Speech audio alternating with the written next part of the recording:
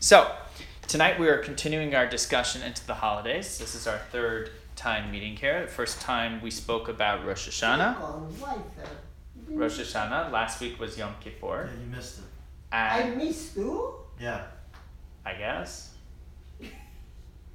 Today is Sukkot. This is And the next first week time is Simchat Torah. We're seeing you. Okay, if you say so. But, you know, Lily, we always focus on where we are and where we're going. So the past is the past. I know. Can't change the past. No. The positive thing is that you're making it to the happy holidays. Because Yeah. Sukkot is a happy, happy holiday. So imagine that Rosh Hashanah and Yom Kippur, while not sad days, are solemn days, serious days, because you have a very important objective you're trying to secure. A sweet new year, trying to break free of the past, and that's serious work. Someone gives you an opportunity so amazing, you want to make sure you do everything possible to try and secure that opportunity successfully. Now you've done that. It's in the bag, as they say. You've sealed your year, signed, sealed, and delivered. Now Sukkot comes, and it's time to celebrate. It's time to celebrate. It's like you make the team, and finally, after the tryouts, you've been secured a spot on the team. Now it's time to celebrate with your teammates. And that's what Sukkot represents. So when we think of Jewish holidays, we often think of Hanukkah, right? Such a popular Jewish holiday, especially it's around the... When I was a kid, it wasn't so popular. When you In pop it- Israel, wasn't. True. But recently it's become very popular. It's very Especially festive. here. It's very festive and it's commercialized and it's Of during a course. holiday season for a lot of people. But No bib- services, it's no restrictions like Yom Kippur. True. And Passover. And Passover, it doesn't And have you those eat kind of restrictions. sukkot, and afterwards you get sick. And afterwards you eat donuts and then you get sick. That so could what, be. Hanukkah, Purim, and Sukkot are like the most festive holidays. Well, what I wanted to explain was Right. that actually Hanukkah and Purim are not biblical holidays. That's true. They are not biblical holidays. So when you talk about festivals, biblical festivals, there are three of them. Sukkot, which we're going to talk about tonight. You have then Pesach, Passover, of course. And then Shavuot, which celebrates the Jewish people receiving the Torah on Mount Sinai. Those are three biblical festivals. Rosh Hashanah, Yom Kippur, also biblical holidays. Not so much as festivals, but still very important days. But Purim, Hanukkah are not biblical festivals. Those were instituted by the rabbis and the sages later on after they took place because they commemorated such amazing, miraculous events. So it's important to understand the differences between them. I'm a big believer we should do all of them, obviously. But even then, to understand what is biblical, what is written in the books, and what was designed later on by the sages. So Sukkot is one of those three festivals. And specifically about the festivals, we know that you're supposed to be joyous. The festivals commemorated a time when the Jews would make pilgrimage. Okay, pilgrimage, right? They would make their way to Jerusalem, to the temple, and when there, they would bring a special sacrifice, they would participate in the services that were taking place in the temple. So it was an extremely joyous time, as you can imagine, people traveling from the north and the south, parades of people as they passed through the town, you would join along, and so these groups grew bigger and bigger, thousands and thousands and thousands of people all streaming in to Jerusalem and then into the temple to celebrate. It's interesting that even today, if you go to Israel, on the festivals, especially on Sukkot and Shavuot, Passover is more of a festival that you celebrate at home, but those other two festivals, Jerusalem is packed with people that come from all over the world to try and recreate that experience of making pilgrimage. I've never been there for Sukkot, but I have been there for Shavuot, and it is incredible. You pray at the wall, and there's literally 10,000 people standing there praying together with you. It is jammed. The entire plaza, for anyone that's ever been there, the entire plaza is full of people all streaming into the old city. And if you close your eyes for a second, you could really recreate the image in your mind of what it was like when the Jewish people all came to this moment. And it's important to remember that, we tend to romanticize about things that were. And so today we look at the Jewish people and we see that they're very different. There's a lot of division, and it is true. There's people that are more orthodox and less, and conservative and reform, and on the left and on the right, and front and back, and all these different divisions, and it saddens us. No better example than the elections taking place today in Israel. And not that elections shouldn't take place in a country, but the division and the vitriol and so on is truly unfortunate.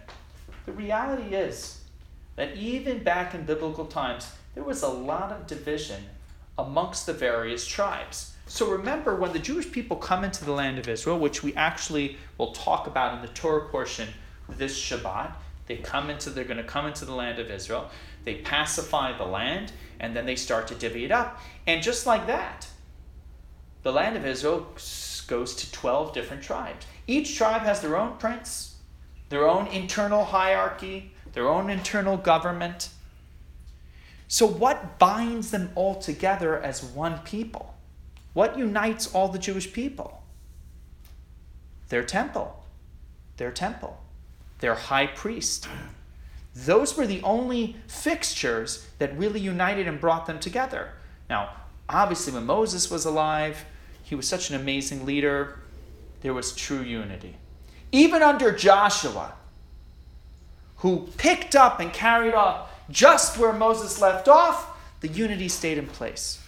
But after Joshua, the tribes started to splinter. Some of them grew into real wars amongst each other. It was very sad.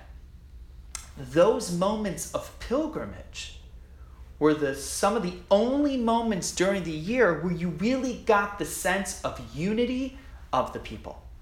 Because everybody wanted to fulfill the commandments, the tradition, to ascend to the temple and be seen on these special days.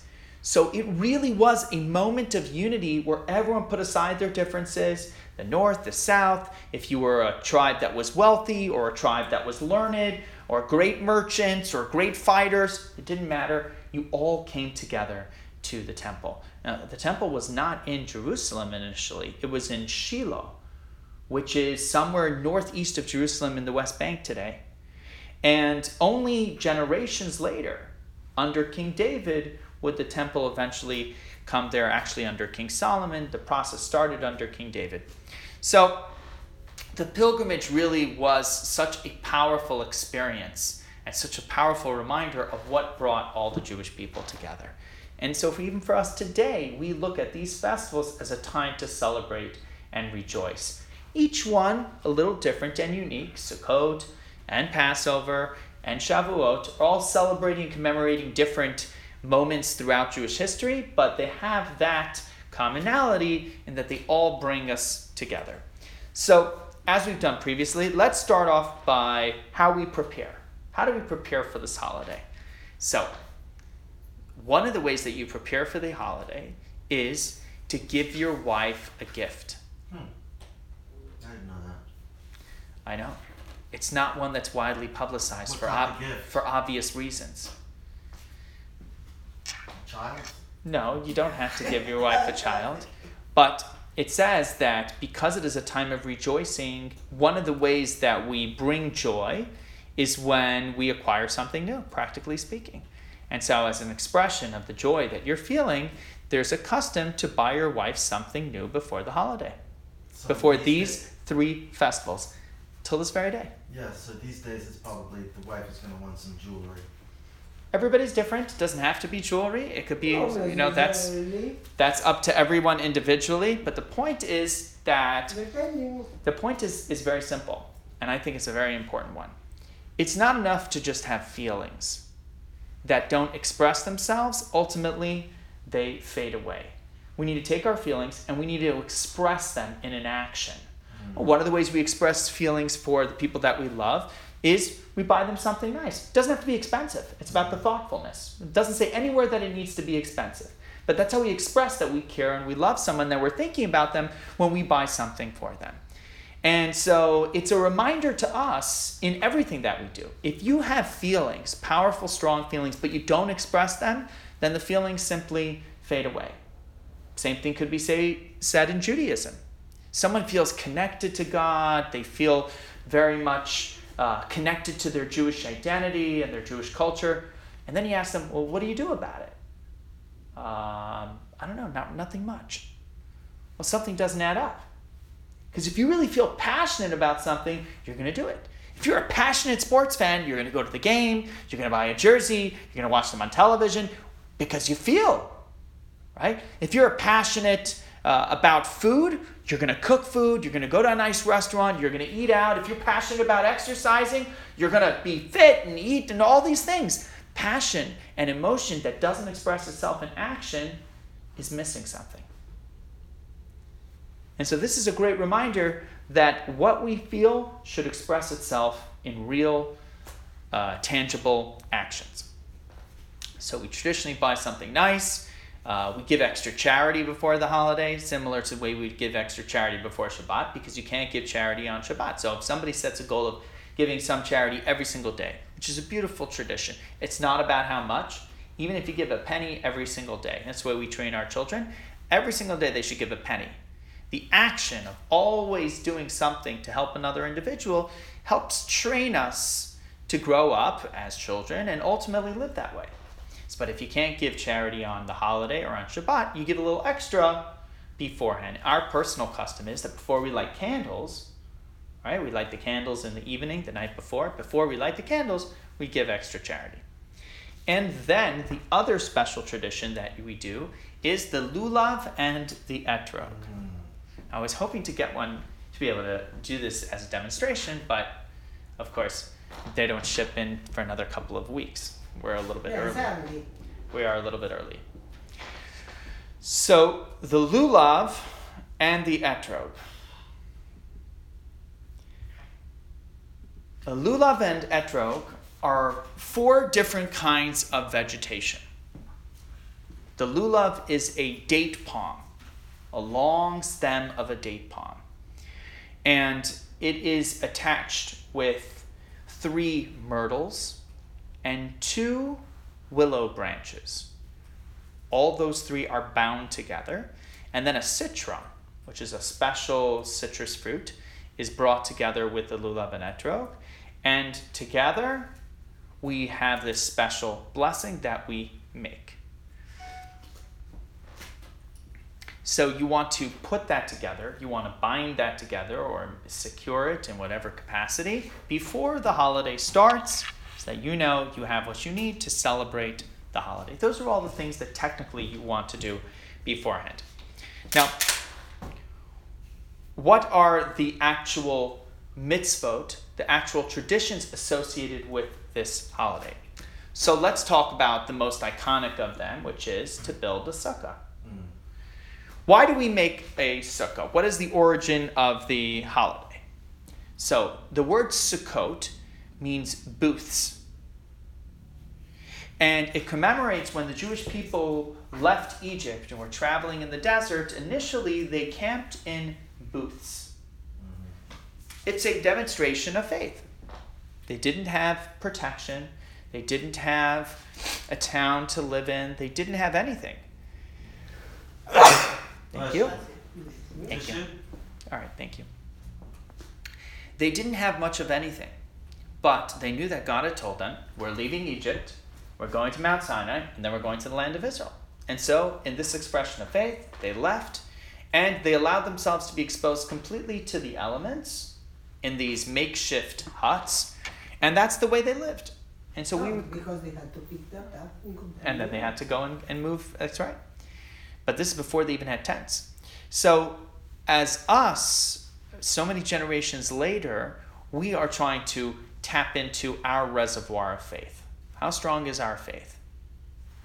Now, it's one thing to say that my faith is so strong that Rosh Hashanah and Yom Kippur, I'm going to go to synagogue, and I'm going to sit there, and I'm going to pray for a few hours, and I'm going to do everything I got to. I'm going to eat the apples and the honey and the rams and the this, and I'm going to eat all the stuff. Do everything I need to do. Okay, no problem. Inside, in comfort, in air conditioning, surrounded by your friends, cut off from the rest of the world.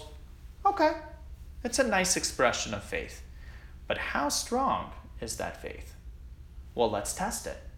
Is it strong enough that you can take it outside? Out of your comfort zone? Out in front where other people can see what you're doing, into the public view? And do you still maintain that same strength of faith and commitment? What will happen then? That's what Sukkot tests us. It forces us to ask the question, how strong is my conviction and my commitment to my Jewish identity? It's one thing to go privately into your house of worship and pray to your God. Well, a lot of people do that. There's lots of different religions, lots of different houses of worships. But how many religions require you to go and eat outdoors in a booth, in a hut for 7, 8, 9 days? We'll talk about the different traditions in a minute. Not as many. And so that's where our faith gets tested to see how strong it is, how far our commitment goes. And yeah, it's not comfortable. It's not. You're exposed. If you live in the north, you might be exposed to snow. That's right. You could have snow. If you live in Tampa, you're exposed to the heat. Rain, heat, hurricanes. Yeah. When I was a kid, I remember one year there was a hurricane that came to my dad's sukkah. He lives up in North Tampa. And, it wasn't like a direct hit, but you're eating outdoors in a little booth. Even a tropical storm can wipe out your sukkah. And half the sukkah collapsed. So the roof, half the sukkah caved in. And we had some guests over, and all the guests went inside. But my dad, he stayed outside to finish his dinner because he only eats in the sukkah. And I remember as a kid, I must have been maybe 10 years old and 11 years old. And my father let me sit there with him. And I felt like $1 million. And you know what? This is almost 30 years later? But I remember it vividly. And it's a great reminder that it's those moments that kids don't forget, that really gets imprinted on them. The commitment, we weren't in danger or anything like that. It was a little rainy and we were a little uncomfortable, but I'll never forget that. And that really stayed with me to say, look at how strong our commitment was. How proud we were to celebrate this mitzvah, that we were going to finish our chicken soup even if it had more rain than soup. So you are exposed to the elements. You are uncomfortable. You do have mosquitoes. Yeah. We try to take care of at least the mosquitoes. But that uncomfortability is part of the process. It's part of the process. I remember once as a teenager, I was traveling with my family during the holiday, and we're going to talk about in a little bit how parts of Sukkot are celebrated as strict holiday. So, for example, I wouldn't drive and so on. And parts of the holiday are intermediate days where we eat in a sukkah, but we do travel and so on. And I think we went to Busch Gardens.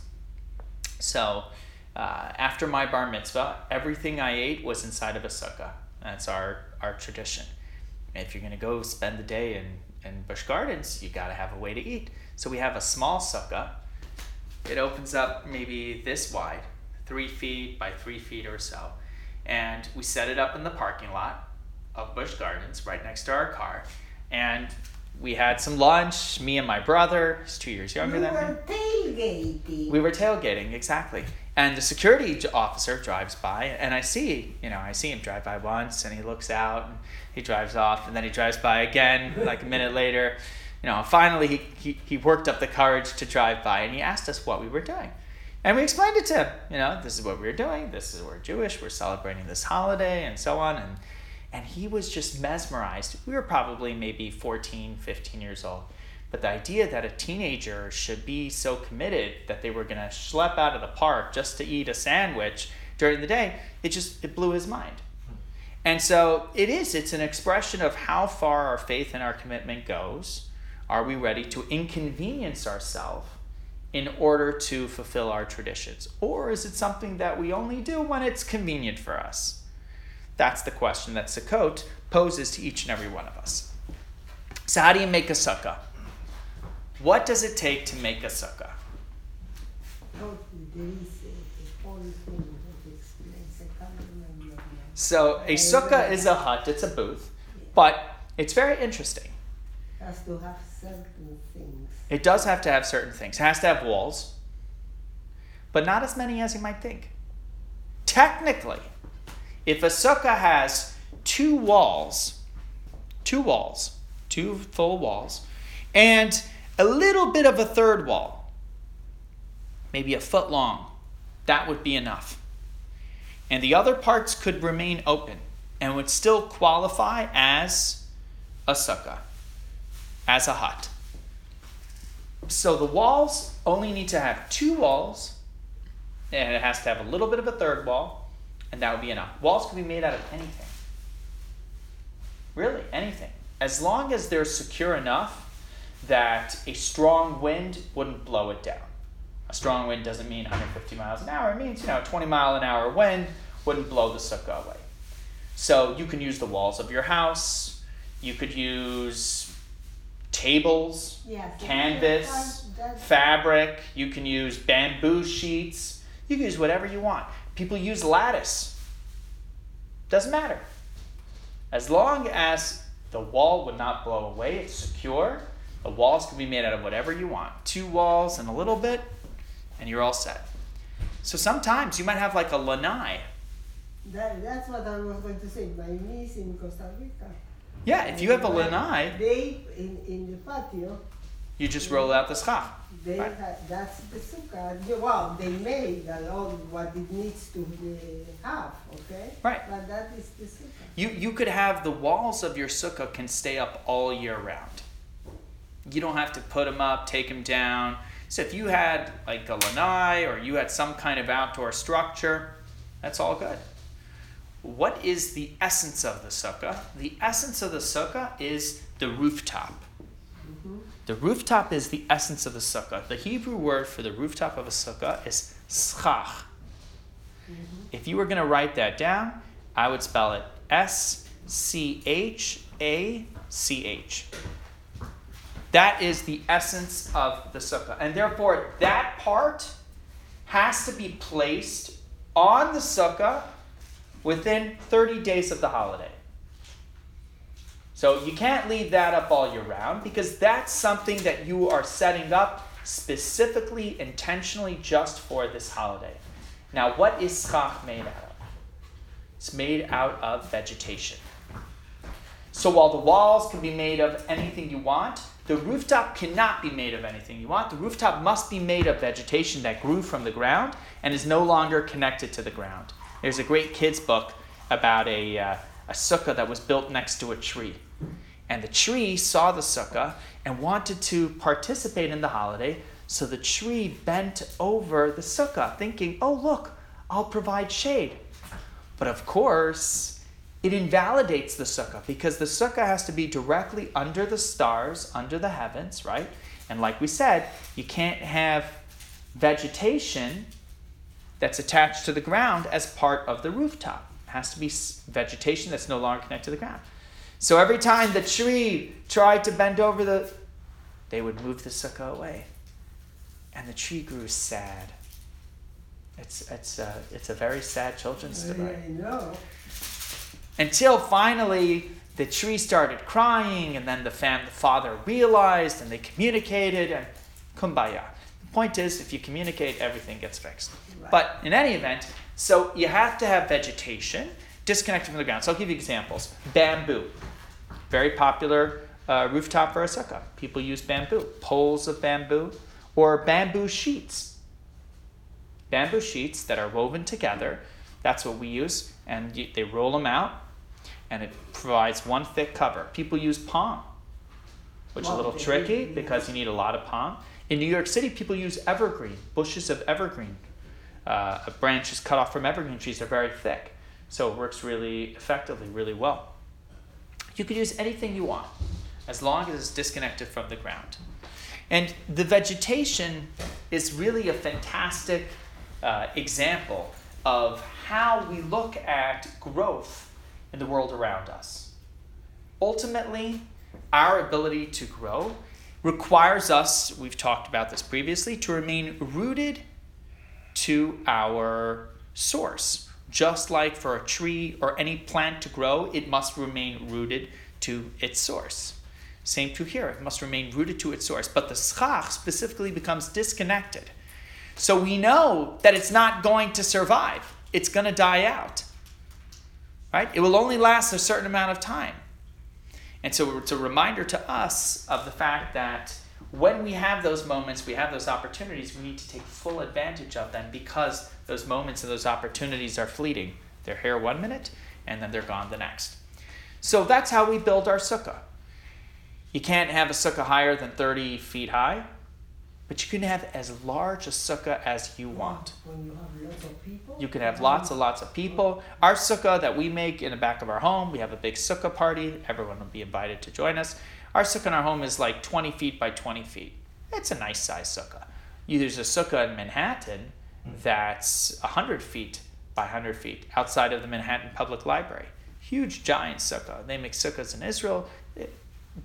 Ginormous. I mean, huge. So you can make a sukkah as wide and as long as you want, but it can't be taller than 30 stories because then it's no longer considered like a home. And the idea is it should be a new home. Why would they build that so high? Well, you know, tall ceilings are really nice. Okay. My dad actually has an air-conditioned sukkah.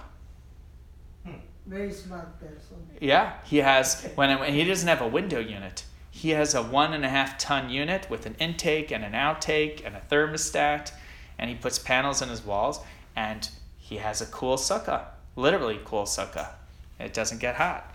So I always tell him it kind of defeats the purpose, but he gets tremendous joy when my grandmother, his mother-in-law, comes down to the holiday for dinner, and she has to put on a sweater. We beat the heat. All right.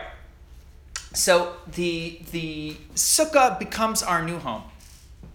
It truly does. It becomes our new home. We try to spend time there, obviously during meal times, but even outside of meal times. The idea is to immerse ourselves in this new environment. Now, some people have the custom to sleep in their sukkah. Mm-hmm. It's not the Chabad custom, thankfully, but there are many other Jews that sleep in their sukkah at night. You put a little cot in the corner or something like that, and that's where that is where they spend the 7 or 8 days. And you have to decorate all the walls. Decorating, yep, we're going to talk about that in a minute. And the ushpisi. Yep, it's all coming up. So, one of the beauties of the mitzvah of Sukkot, if you look at this mitzvah, typically when you do any kind of Jewish tradition, it's a very personal, individual experience. Okay? You know, if someone lights candles on Shabbat, they're lighting candles as an individual. Even if you come on Rosh Hashanah and you hear the shofar, blowing the shofar horn, we're going to do here in just under 2 weeks, you're listening to the shofar, and then someone else is listening to the shofar. It's still an individual experience. But Sukkah is one of the only opportunities where the mitzvah itself binds you together. Because think about it, you're eating in the Sukkah, and the mitzvah literally encompasses everyone equally. All 5, 6, 7, 10, 20 of us, we all are eating together in this one Sukkah. So the unity that the holiday achieves is incomparable. Because you are literally bound together in this action. This edifice is connecting and uniting all of you. And that's a very, very important and powerful message. And I want to show you another example of unity. So turn over your page. Remember we talked about how each one of the 4 different vegetations that you bring together for the lulav, so on. So look on the bottom left corner. Yeah. The bottom left corner, it goes through each one, and we talk about what they signify. So the lulav, the palm, for example, right? That is the spine. It's like a spine. Okay? The myrtle looks like eyes. I will show you.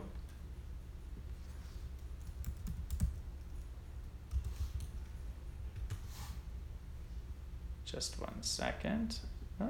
Look at that.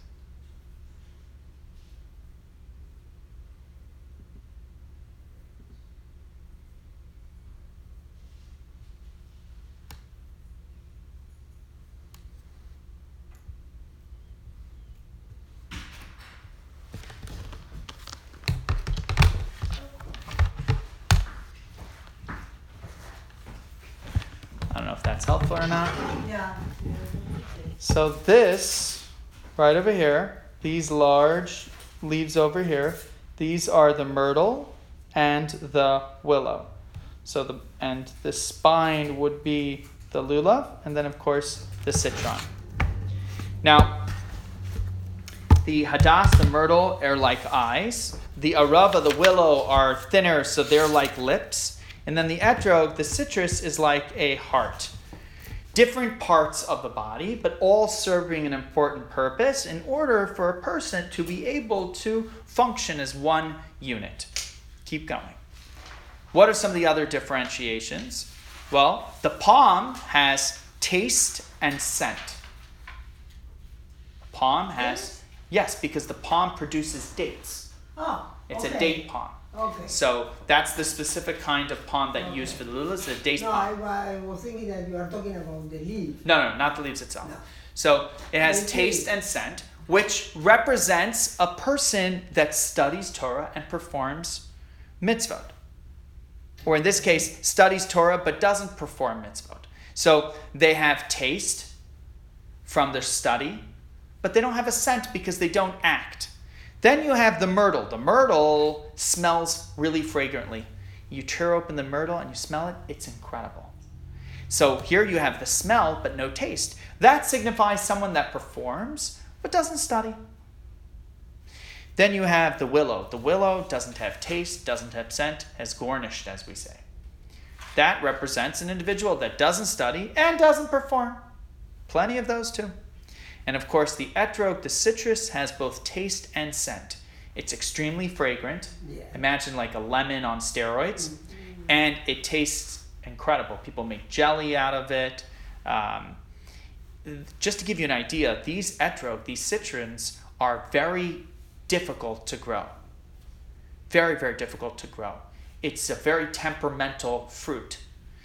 They're grown primarily in Israel or in Italy, in a region called Calabria.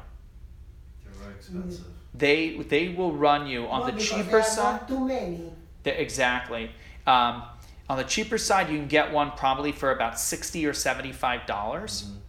That's on the cheaper side. Yeah, but afterwards comes the point of where it has some blemish and they start being nude mix. Well, that if you're then you get it for $60. If you want a really pretty one, they will run you A $500 perfect one? $500 For or more. sure, for sure. Wow. then And when I you will tell you this: talk about fights. people go crazy. I know. Why? This is why. It's generally accepted that anytime you do a mitzvah, you want to do it as beautiful as possible, right? I mean, Well, yeah, but you. of course. You know, All within reason. But if you're going to light candles, if you're going to make kiddush, if you're going to anything, any tradition you're going to do, you want to do it in as beautiful fashion as you possibly can. But specifically about the mitzvah of the etrog, of this citron, it says you should take a pretty fruit. Not a perfect. A It pretty. It doesn't say perfect, but it says a And pretty that's fruit. what I'm saying.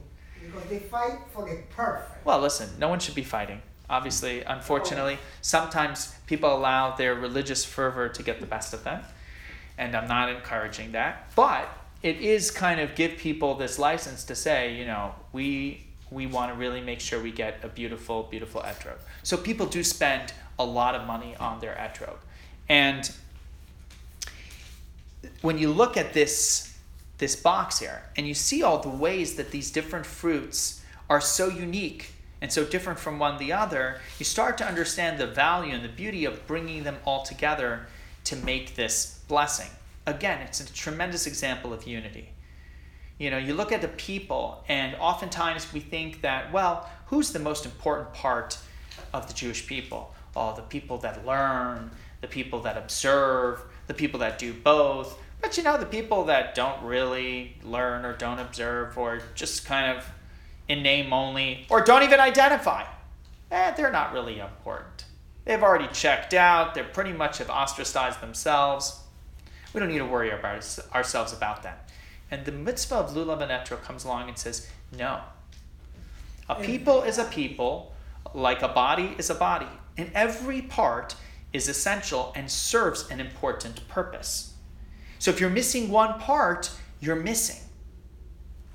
And so if you want to shake the lulav and etrog, because how do we celebrate the tradition? We bring them all together, and we make a blessing, and we shake it.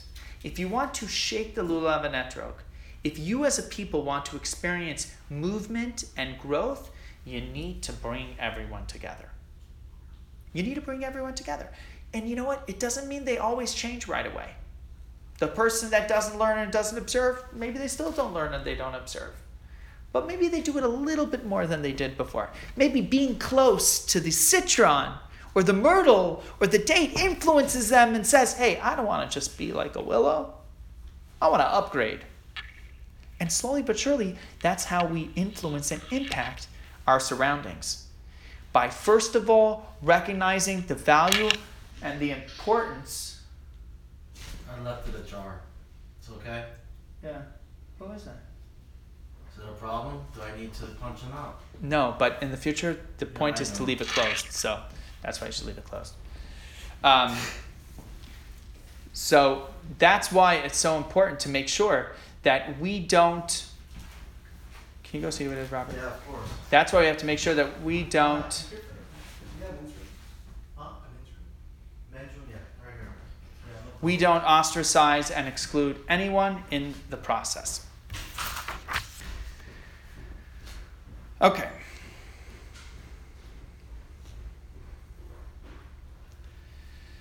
The last mitzvah of Sukkot. So we've talked about the mitzvah of eating in the sukkah. We've talked about the mitzvah of shaking the lulav and etrog. Both are essential. The last mitzvah is to be joyful. Is to be joyful. So if you look at the three festivals we talked earlier about, the festival of Passover is known as the time of our freedom, time of our redemption.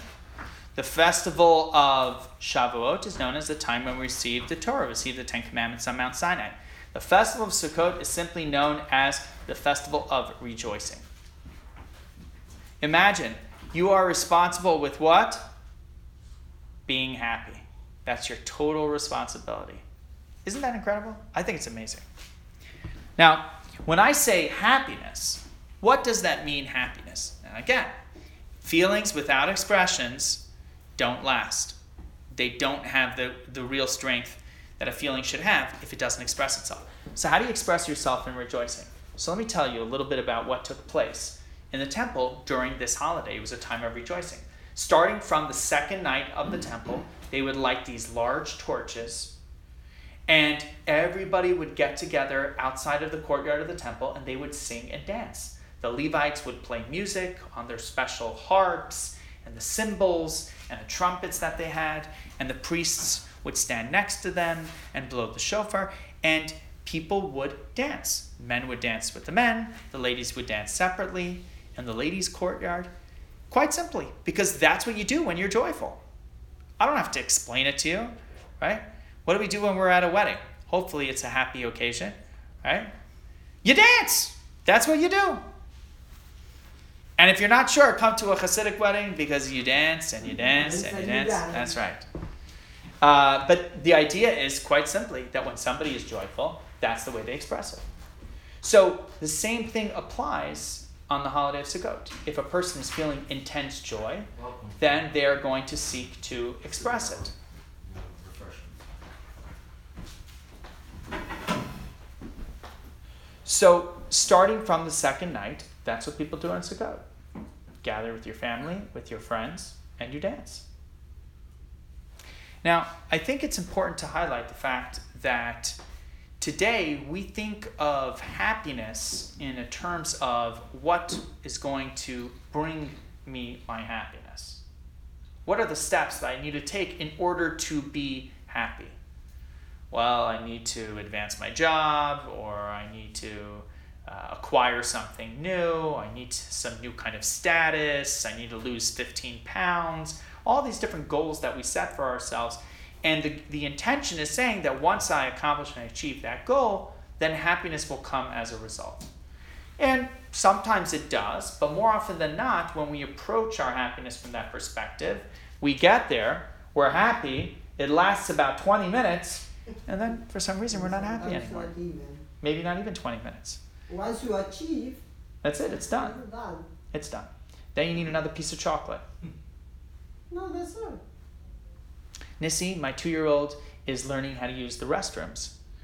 So he used it successfully tonight, and he got a little piece of dark chocolate, like a little, and he's associating something positive and joyful with this milestone that he's accomplished and achieved. Except that he's Mazel tov. right. first Thank of you. all. Thank you. When he successfully completes the Well, training process, but this then is we'll get a step. mazel tov. Oh yes, of course, and it will be some. I believe this is the hardest part of down. parenting. Harder than anything. My children aren't dating yet, so I can't say that. But so far, I think this is the hardest part of parenting. But in all seriousness, he's a 2-year-old. So the goal is that as he matures and gets older, we start to dispel this notion that his happiness is going to come from getting that little piece of dark chocolate. Because we know, all of us who have lived know that it doesn't work. And so on a holiday that highlights joy and rejoicing, you ask yourself, what are they celebrating? Why are they so happy? Why are they dancing? What is it that makes them so joyful? Did they win something? Did they get something new? I mean, they're eating outdoors in a hut. What could that possibly bring such intense joy Piano. that they feel inspired? So it's a joy that comes from within, an inner joy. And that's the most powerful joy that a person can achieve in their life. An inner joy comes from when a person realizes and celebrates who they are. I am who I am. God created me this way, with these strengths and these weaknesses, this package, put me in this position as part of this people, and gave me an opportunity to celebrate these wonderful festivals. And joy that comes from within is the most powerful joy and the most sustainable joy. Nothing that happens in your life can take that away from you. Nothing. Absolutely nothing. So it's a great reminder as to how we ascribe joy and happiness every other day after Sukkot. We don't have to wait for something to happen to be happy. I was talking with a friend of mine today, and we were talking about this exact challenge. And we said, for most people, their life is like this. Misery, misery, misery, misery. A few minutes of joy, right? They go on a vacation, they watch a great movie, their sports team wins a game. A few minutes of joy, misery, misery, misery, misery, misery. A few minutes of joy, misery, misery. Think about it. It sounds funny, but it's true. For most people, that's the way life is. We kind of trudge through it begrudgingly. All right, this and My that. laughter does not at all dispute what you're saying. You're what? My laughter does not at all dispute what you're saying. By all means, I didn't. But that's the human condition, and it's sad when you think about it.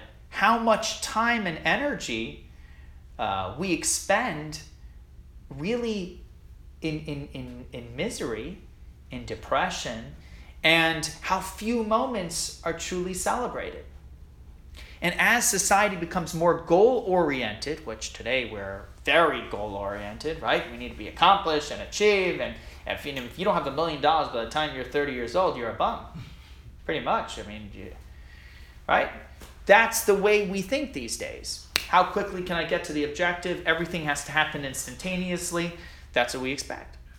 So as a result, we condition ourselves to think that everything is about these goals and these milestones and so on.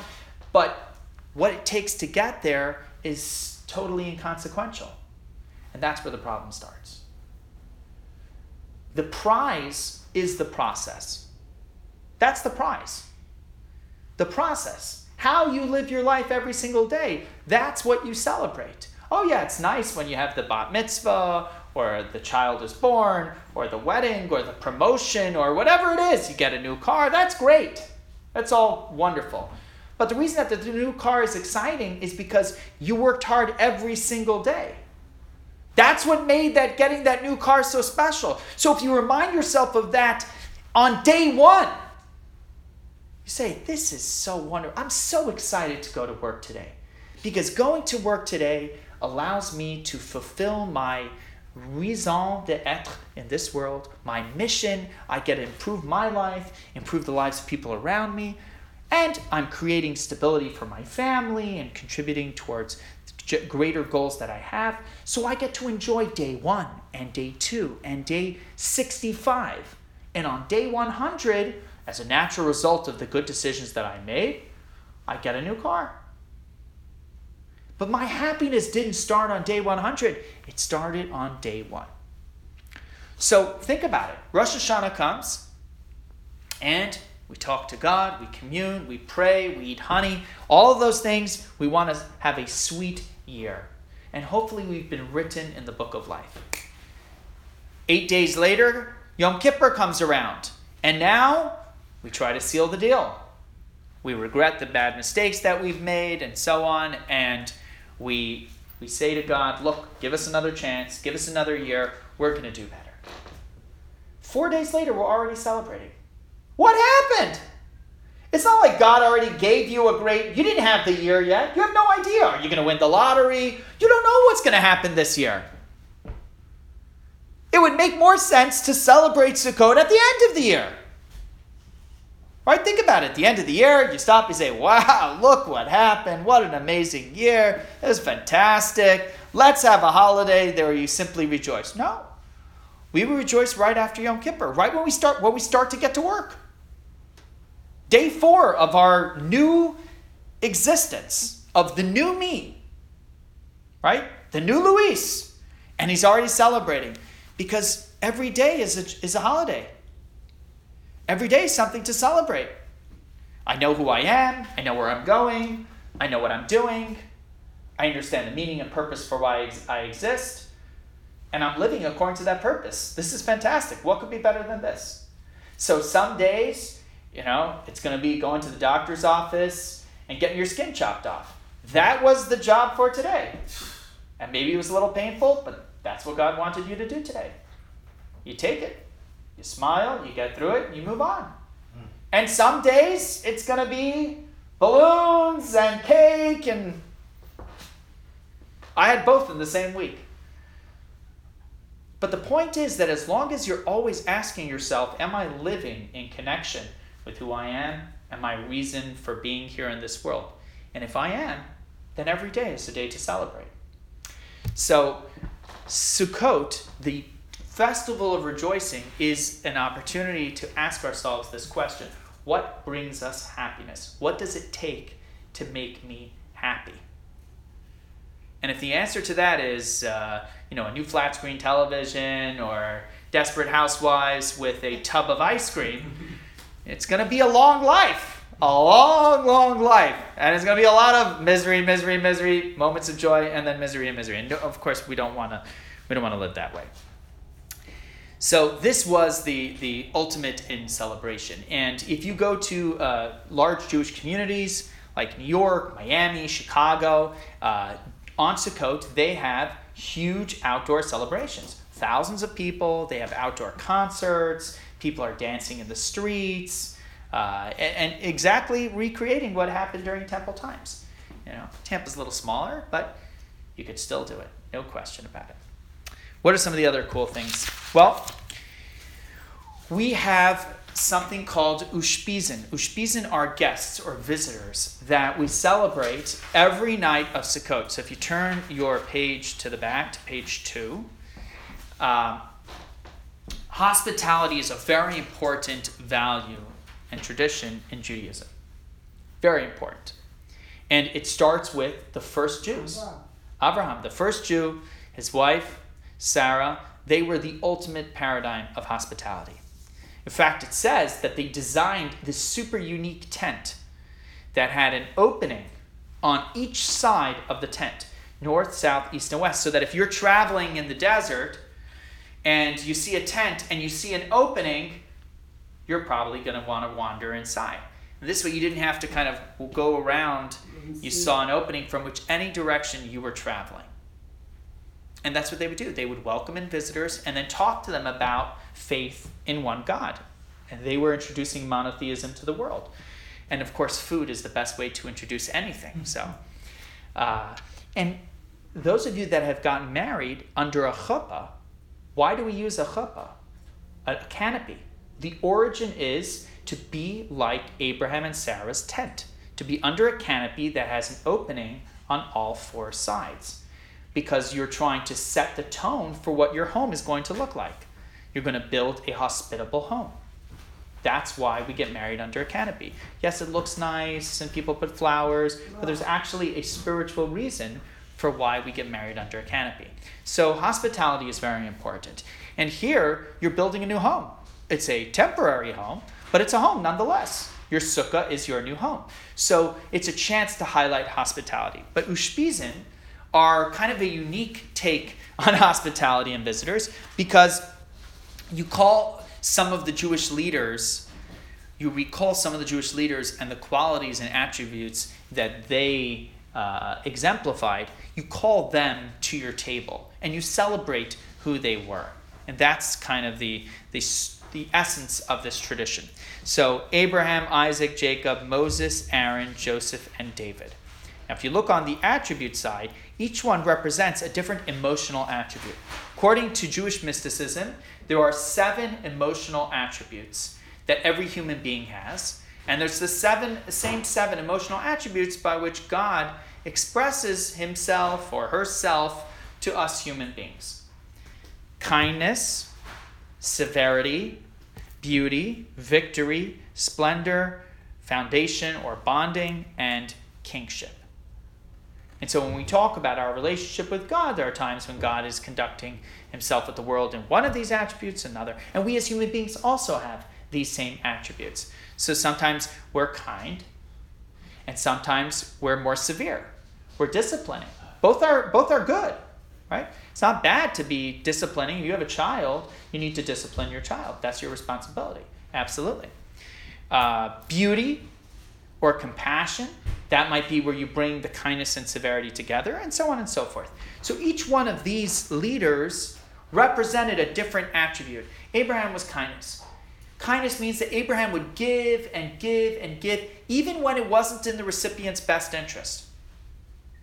Just keep giving and giving and giving. It's like, you show up with a cup of water, Lily, and someone's there with a pitcher, and they're like, you want water? Here's water. And they start pouring the water, and it's overflowing your cup, and it's making a mess, and you're like, hello, that's enough. I don't need any more. This is too much. But they're not concerned with how much water you need. They're concerned with giving, because they just like to give. Give, give, give, give, give. That's kindness. Severity is more measured. Okay, you want a cup of water. But how much water do you actually need right now? You only need half a cup, right? How much water do you deserve based on your behavior today? A quarter of a cup. Okay, so I'm going to take a half a cup and a quarter of a cup, and I'm going to give you a half of that. That's severity, discipline. Isaac was much more measured in the way he associated with the people around him. Jacob was the best of both worlds. Jacob was the best of both worlds. He combined both together. Kindness and severity. He had balance. And that's what beauty is. Beauty is when you combine different things together and you create a complexion, a multifaceted complexion. That is beauty. That was Jacob. Moses, victory, endurance, right? That adrenaline that kicks in that says, you can do this, you're up against the wall, there's 2 minutes left in the fourth quarter, right? And all of a sudden you find the strength to get it done. That was Moses, Like always rising to the occasion. Aaron was splendor, pristine splendor, beauty in its purest form. It says that Aaron, for example, one of his great qualities, he used to bring peace amongst couples. And he would tell the wife, the husband really wants to get back together with you, doesn't. And he would tell the husband, your wife really wants to get back together with you. And they would see it coming from him. And when they saw him, the high priest, and the purity that he represented, their problems with each other would simply kind of melt away. And so he really personified this character trait of splendor. Joseph, foundation, bonding, attachment. That was Joseph. Joseph was unique in the fact that he was able to deal with whatever challenge life presented to him and turn it into a successful opportunity. He was able to immerse himself in Egyptian culture, which at the time was the height of civilization, but also the most promiscuous civilization of that time as well. He rose to become the second in command after being accused of sexual harassment, being jailed, and yet despite everything, he still maintained his Jewish identity. He was even able to forgive his brothers that tried to kill him and sold him as a slave because he was grounded. His connection, his commitment to God and to who he was and what he believed in was so strong that no kind of external force could shake him. So that's Joseph. And then, of course, the last one is David, who represents kingship, nobility. King David, coincidentally, is the most popular Jewish figure in Israel today, not Moses. Remember that Israel is not a religious society. But if you survey, and this is a survey that was done a couple of years ago, most popular Jewish figure in Israel today is King David. Why? Because he represents nobility, kingship, the Jewish kingdom being established in the land of Israel. And he killed. He was such a fighter and such a warrior that not only were people afraid of him during his lifetime, but Solomon, right? King Solomon, his Hebrew name is Shlomo. Why was he named that? Ki shalom haya biyamav, because he had peace in his time. You know why he had peace in his time? Because they were still afraid of his dad. And so, but the point. From then on, But the point is, to be king is not easy. And David was far from being a perfect person. He made some terrible mistakes. But he, on the one hand, could capture the respect and admiration of all the people. Remember, that wasn't easy. You have all these different tribes, 12 tribes.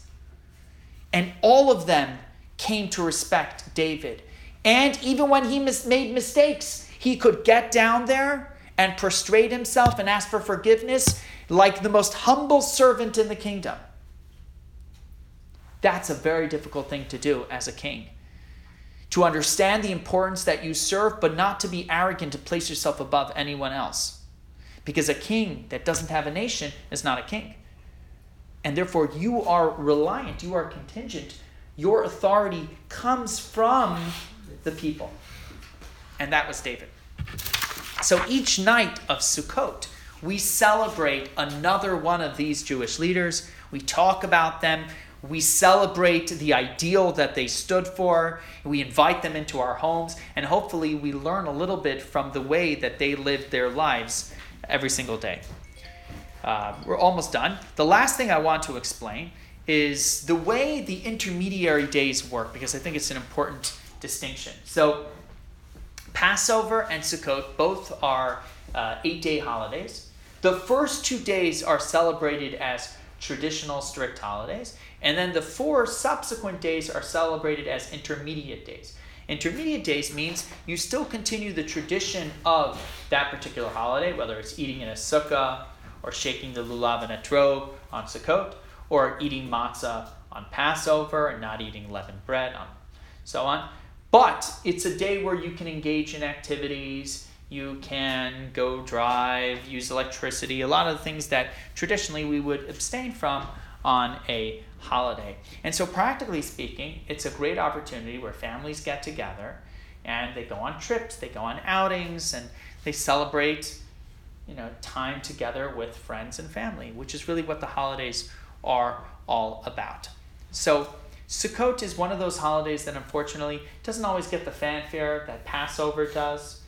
Passover is probably the most popular, most celebrated Jewish holiday on the calendar. But Sukkot is really a wonderful opportunity to be happy and be joyful for no reason but simply to celebrate who you are and your relationship with your Creator, and to bring those that are around you, your friends and your family, together and to celebrate with them. And if you don't have friends or family that are close by, we'll be your friends or family. So feel free to come and celebrate with us. And so that concludes our discussion tonight. And next week, we will wrap up our 4-part series. We'll be talking about Simchat Torah, which is the final holiday of the holiday season, where we celebrate the reading of the Torah, the conclusion of the Torah cycle. And it's just a wonderful, wonderful celebration.